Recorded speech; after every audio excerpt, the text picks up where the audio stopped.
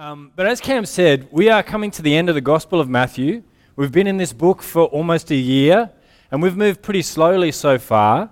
And in this last section, we're actually going to move through 5 chapters in a single week. And we're going to be speeding through the final week of Jesus. But the reason we wanted to do this is not just because, then that way it'll fit into, our Easter timetable or whatever it is, but because we didn't want to miss the significance of Easter and what happens in the week leading up to it.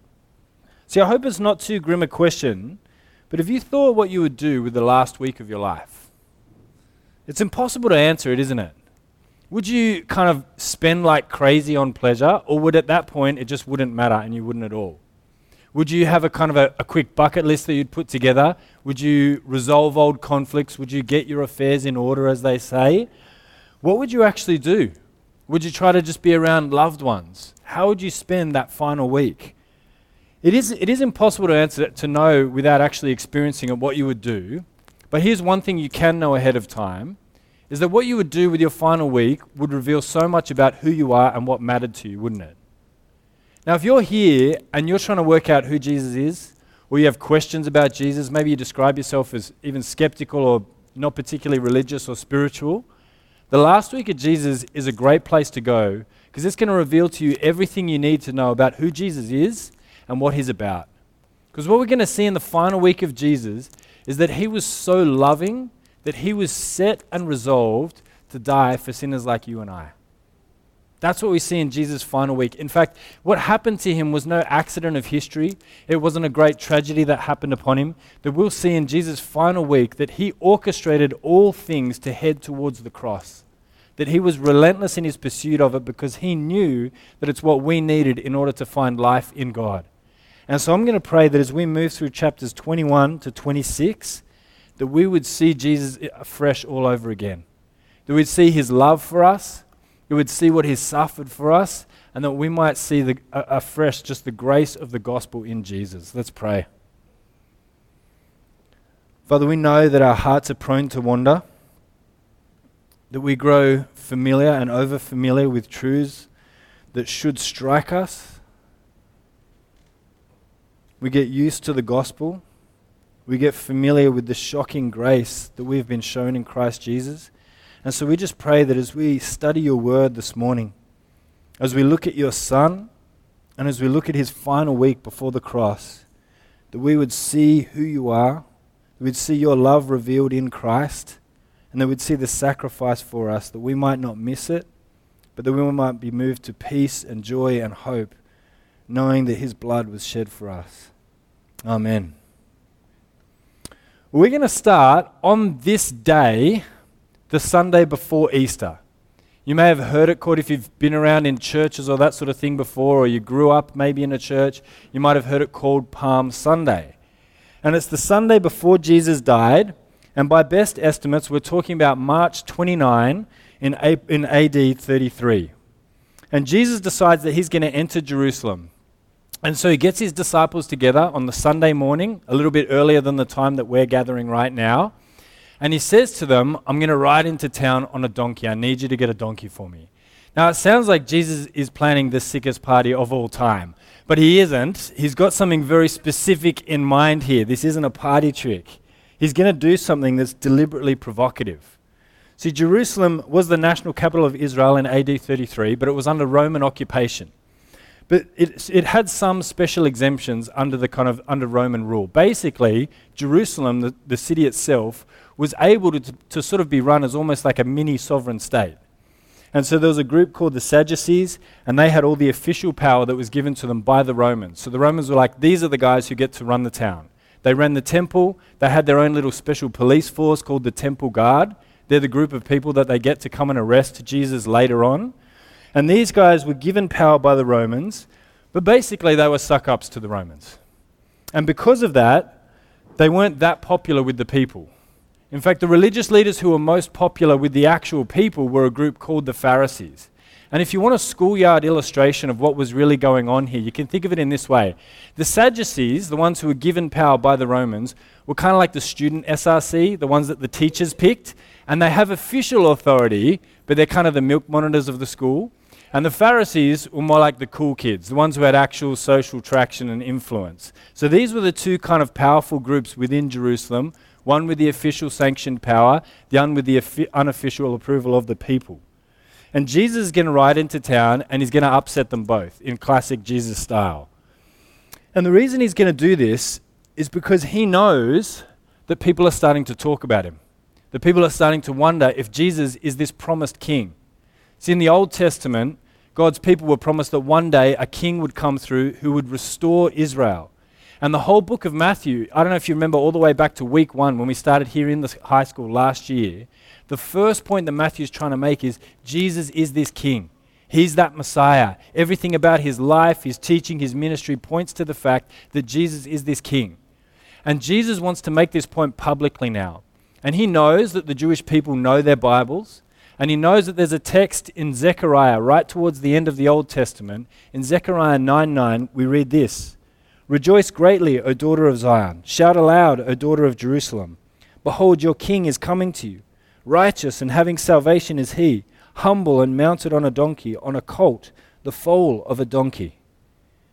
Jesus knows that the people know this passage. And so he's going to come into Jerusalem, the capital, during the time leading into Passover, one of the biggest moments in the Jewish calendar. So everyone has traveled to Jerusalem and the city is packed. And he's going to ride in on a donkey to say, "I'm the guy. I'm the Messiah." And what happens? The people get it. They see him ride into town and they start calling out, "Hail the King." They get that Jesus is making a comment here. They get what passage he's referring to. And they get the fact that he is claiming to be the Messiah, and they believe he is. And so there's just this outpouring of joy and celebration as Jesus rides into town on this donkey, which from the outside would seem like such an obscure thing, but for the Jewish people, they knew what it meant. And at this point, Jesus takes his disciples aside after all of the hurrah that's gone on, and he explains to them again that he's going to die, and they still don't get it. And as they're heading out of town, they go past the temple, because Jesus is going to do something there the next day on the Monday, and he's kind of doing a bit of a reconnaissance trip. He checks out what's happening at the temple, and then they head out to a place called Bethany, which is about 3 kilometers east of Jerusalem. So think Double Bay from the city. That's about how far out they've gone. And he heads out of town, and he prepares for a confrontation the next day. So then it's Monday, March 30, AD 33. And Jesus heads into Jerusalem. And on the way there, he does something really weird. He wants breakfast, and he wants to get it from a fig tree, and the tree has no fruit, and so he curses it. And his disciples have no idea what's going on. They pretend like they understand what's happening, and they're just like, okay, Jesus does this kind of thing from time to time. He's too powerful to challenge about it. Let's just go with it. And they walk into town, but they'll see the significance of it later.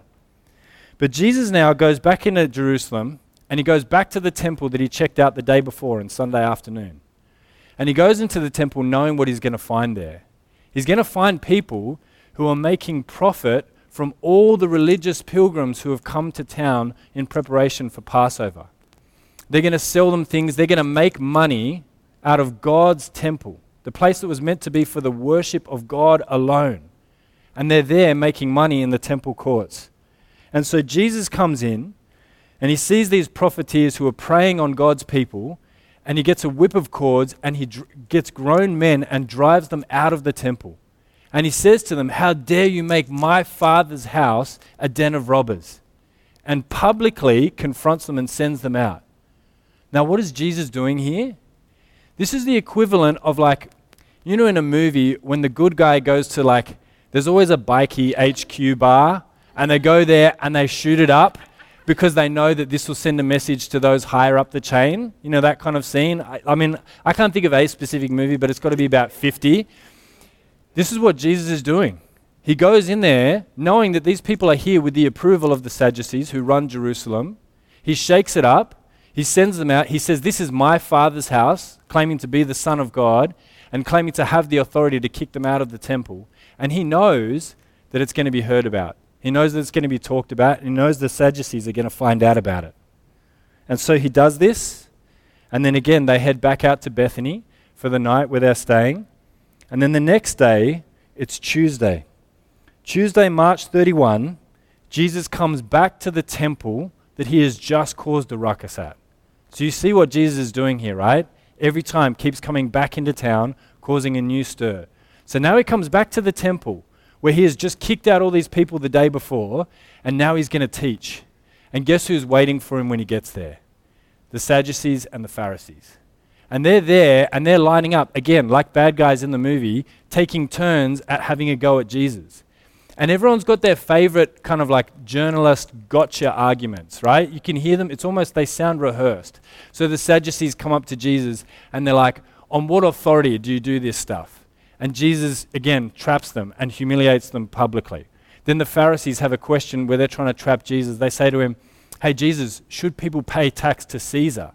Because they know that if Jesus says yes, then people are going to be like, see, he's sold out to the Romans. But then if he says no, then they can go and dob on him to the Romans and get him busted with them. So they think they've got him trapped. But Jesus says, pass me a coin. And he says, whose insignia is on this? And they say, Caesar's. And he says, well, give to Caesar what is Caesar's and give to God what is God's. And again, completely evades them and humiliates them publicly. And they keep coming at him, and they've got all these questions and arguments to hit him because they're hoping to expose Jesus in front of the crowd, but instead it backfires, and the Sadducees and the Pharisees are publicly embarrassed. And if that's not enough, after having argued with them back and forth, Jesus, having silenced them completely, then goes on to teach about them in front of them. He teaches the people publicly and says to them, these Sadducees and Pharisees look really holy, and they look like God's religious people, and they pretend like they have authority and like they speak on behalf of God. But he says they are whitewashed tombs. That is, outwardly they look all right, but inwardly they are graves. And he says, don't listen to them and don't trust them. And we are told at that point in Matthew's Gospel, it says in Matthew 22:46, it says, and no one was able to answer him a word, nor from that day did anyone dare to ask him any more questions. So they've stopped trying to challenge him in public now. They've been embarrassed enough times that they're going to just let it go. And Jesus holds full court in the temple and teaches at will. And then at the end of the day again, they go out to Bethany. And the next day they come back. So now it's Wednesday, April 1. We're getting closer to Easter Friday. And Jesus is now doing his habit of teaching at the temple every day. So every day he causes a stir, and every day he goes back into the epicenter to teach again and again and again. And the people are just wrapped in what he is saying. They sit before him and listen to him because he speaks as one with authority, not like they're hypocritic teachers of the law. Instead, Jesus speaks as one who has all authority, and so they listen to him. But at this point, even though it seems like everything's gone quiet, it hasn't. The Sadducees and Pharisees, feeling like they've run out of options to confront Jesus publicly and worried that he's now gaining traction and popularity with the people, decide that they only have one course of action left. Look at what they do in Matthew 26:1-5. It said, when Jesus had finished saying these things, he said to his disciples, you know that after 2 days the Passover is coming, and the Son of Man will be delivered up to be crucified. Then the chief priests and the elders of the people gathered in the palace of the high priest, whose name was Caiaphas, and they plotted together in order to arrest Jesus by stealth and kill him. But they said, not during the feast, lest there be an uproar among the people. Now you might have heard it said previously that on the Sunday, the crowds that cheered for him then later were the ones baying for his blood and his crucifixion on the Friday, but it's not exactly true. Remember, everyone is flooding into Jerusalem because it's Passover. And so everyone who is there on Sunday are likely people, tourists probably isn't quite the right term, but pilgrims who have come to town for this particular moment. And they're the ones who are hearing Jesus teach every day. They're the ones that Jesus is gaining traction with. But did you hear what the Pharisees or the Sadducees are planning?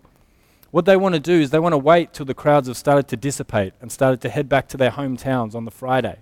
After they've had the Passover meal, people will start to leave, and they said, that's our time to strike. That's when we're going to get Jesus. Because if we do it now, the crowds might turn on us, but we're going to wait until the moment is right, and they'll do it in stealth. There's nothing about their actions that speak of integrity or holiness or something befitting of God's people and the leaders of his people. They're going to crucify his son. And at the end of Wednesday, again, Jesus leaves Jerusalem, and now it's Thursday, April 2. And we're told in the Gospel of Matthew that this was the first day of the festival of unleavened bread, and it's the day when people were preparing for Passover. So they're going to share the Passover meal together, a tradition that God's people have held for centuries. And it's to commemorate the fact that God saved them from under the wicked rule of Pharaoh of Egypt, and how he miraculously brought them out of that land and rescued them.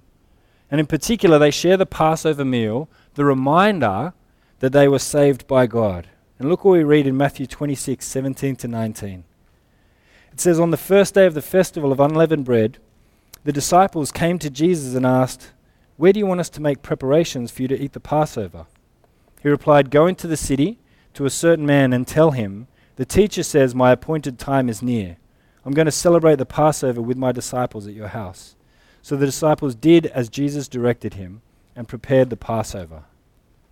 Now, why is all this happening? Jesus wants to eat the Passover meal with his disciples in Jerusalem. At the same time, he knows of the gathering conspiracy to kill him. So his plan is to enter the city at night in secret. And so he says to two of his disciples, go into the city and speak to a certain man. In other Gospels, the description I think is along the lines of go and speak to a man who's holding a water jug over his head. And again, that sounds like go into Balmain and find the guy with the shoes. But you can see from Matthew, and even from the Gospel of Mark, where it is described in that way, that Jesus has previously organized this. He's planning to head into the city of Jerusalem secretly. He doesn't want to cause a stir this time. Remember, every day previously, he's gone right to the epicenter, to the temple, to cause a stir. But this time he wants to go in secret. He's going at night, and he's organized things and arranged a room for them to meet secretly so that they go in without being detected. And so they go in there to celebrate Passover. And in Matthew 26:20 we read this. It says, when evening came, Jesus was reclining at the table with the 12. So these are his 12 disciples, the ones who have followed him everywhere for almost 3 years. They've seen everything he's done. They've seen the miracles he's performed. They've heard the teaching that he's preached.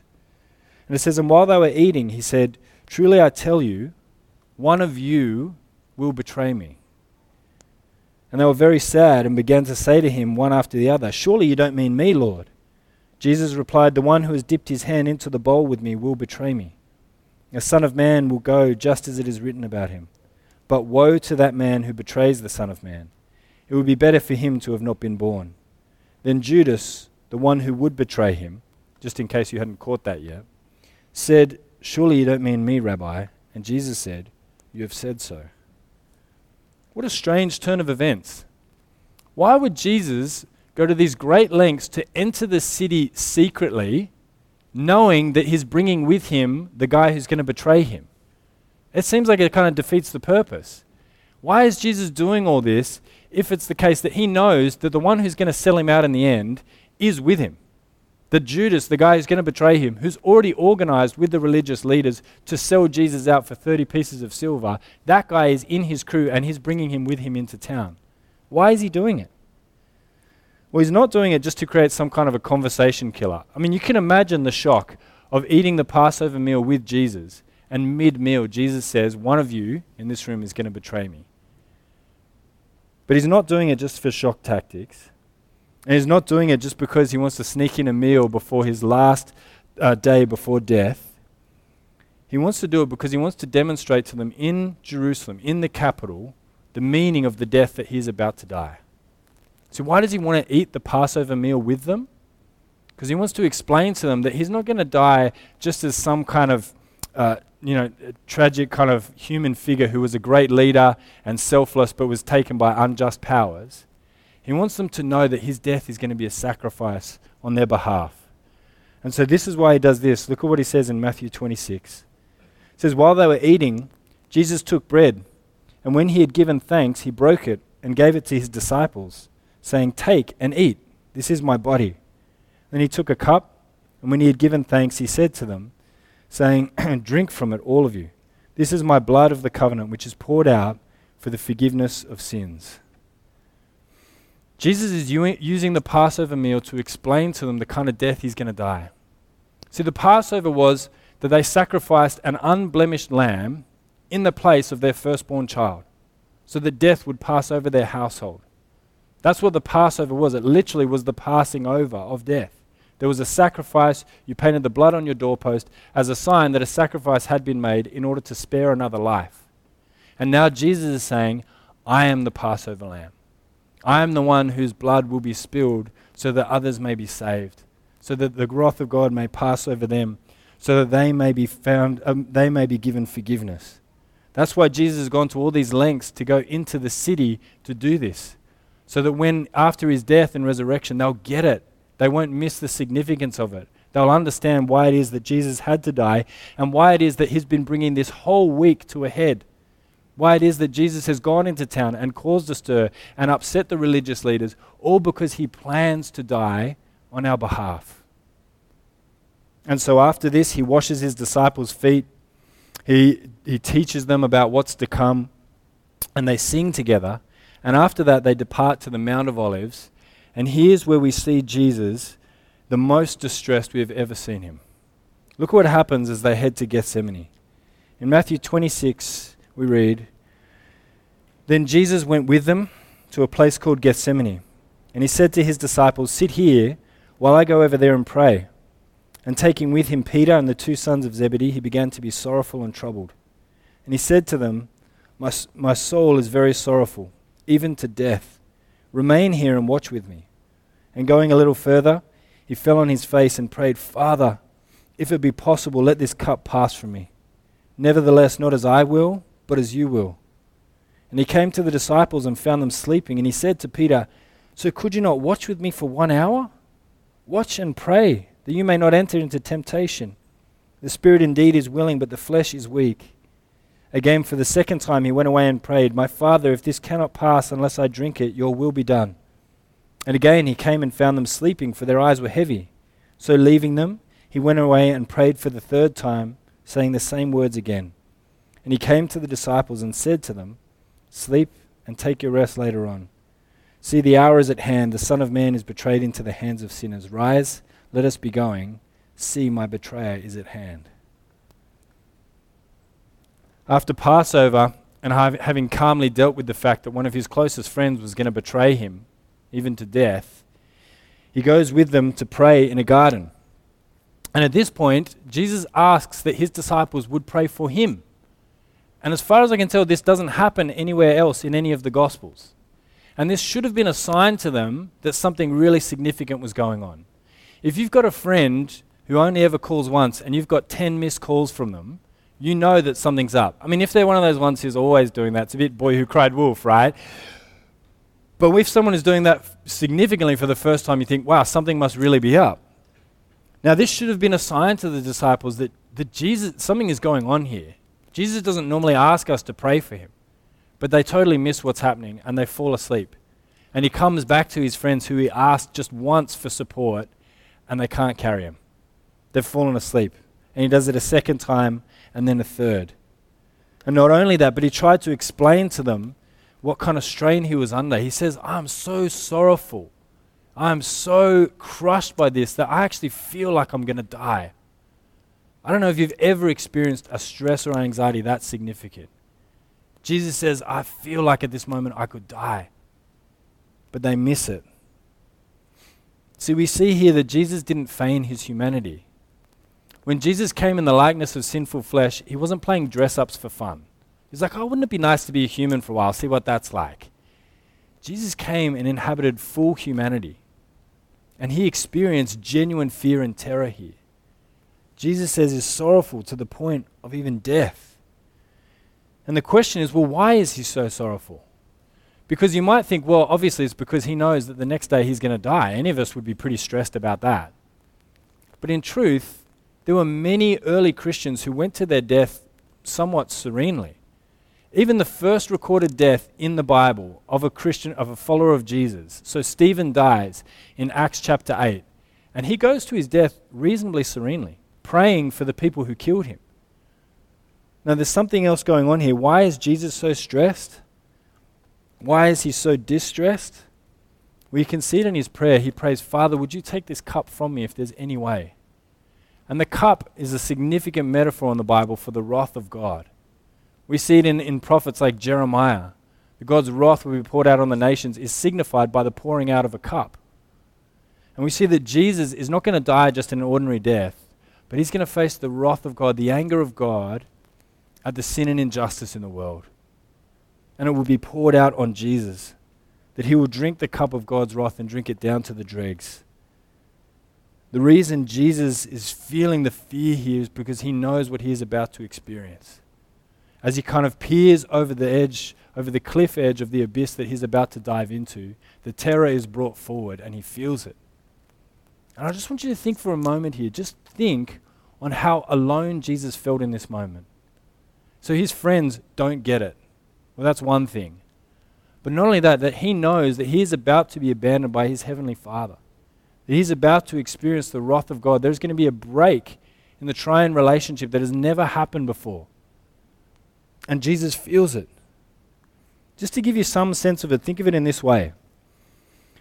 Well, the moon landing in 1969 involved 3 astronauts. So it was Neil Armstrong, Buzz Aldrin, and...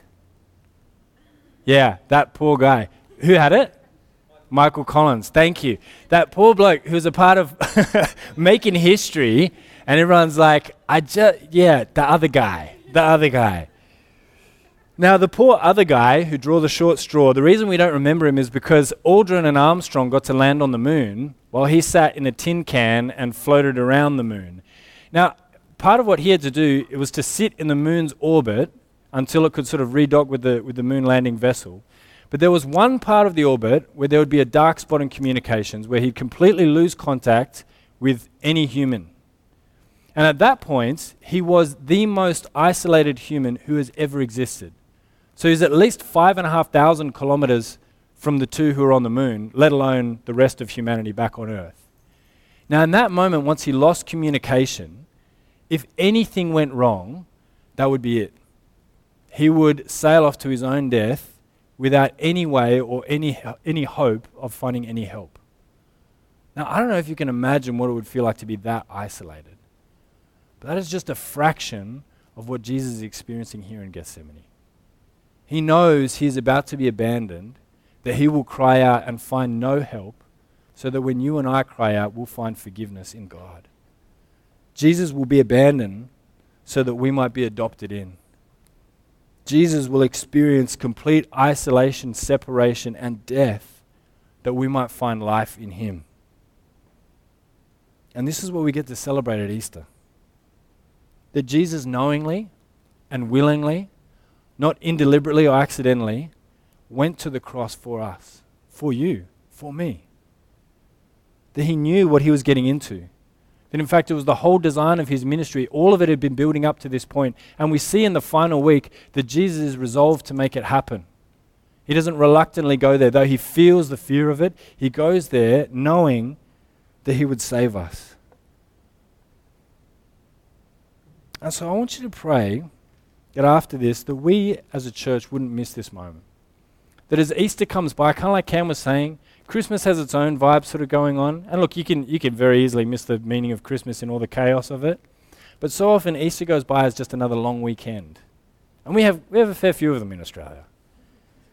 But for a follower of Jesus, for a believer, now there's no command in Scripture, there's no stipulation that these dates should be the ones that we specifically set aside. But it's a moment in the church calendar that has always been there, so that as followers of Christ, we might not miss the message of Easter. We might not miss the gospel. We might not miss the heart of God for us in Christ. So let's pray that over this week and over this time, that the gravity of the grace of God would be upon us. That we would understand how much we are loved in him and that it might transform us. That we might pray for our friends and family who don't know this grace. That over Easter we might have a chance to actually bring them along to hear the gospel, maybe for the first time or maybe for the 50th time. But that it might actually strike them anew. And in a moment, we're going to take communion. And I want you to imagine what it would be like for that friend or family member, for them to actually be sharing communion with you one day, knowing and experiencing the hope of Jesus just like you do if you're a follower here of Jesus. And so I'm going to pray for us. And after that, I'm going to lead us in communion together and explain what that is. So if you're here and new to Christianity or things like that, don't stress. We're going to go through it at an even pace, but I'm going to pray for our time now. Let's pray. Father, we just praise you for Easter. We praise you for Jesus and his love for us, for his resolve to go and die for us. We just thank you that this is a love like no other, that your love is perfect and enduring, that it's redeeming and saving. We pray that as we celebrate Easter together as a community, that we might make every effort to remind one another of the love that we have in you, the life-changing, life-transforming, life-giving love of Christ. That we might remember that in him we have life indestructible, that while he suffered death, we find life. And Father, we pray all of this for the sake of your holy name. Amen.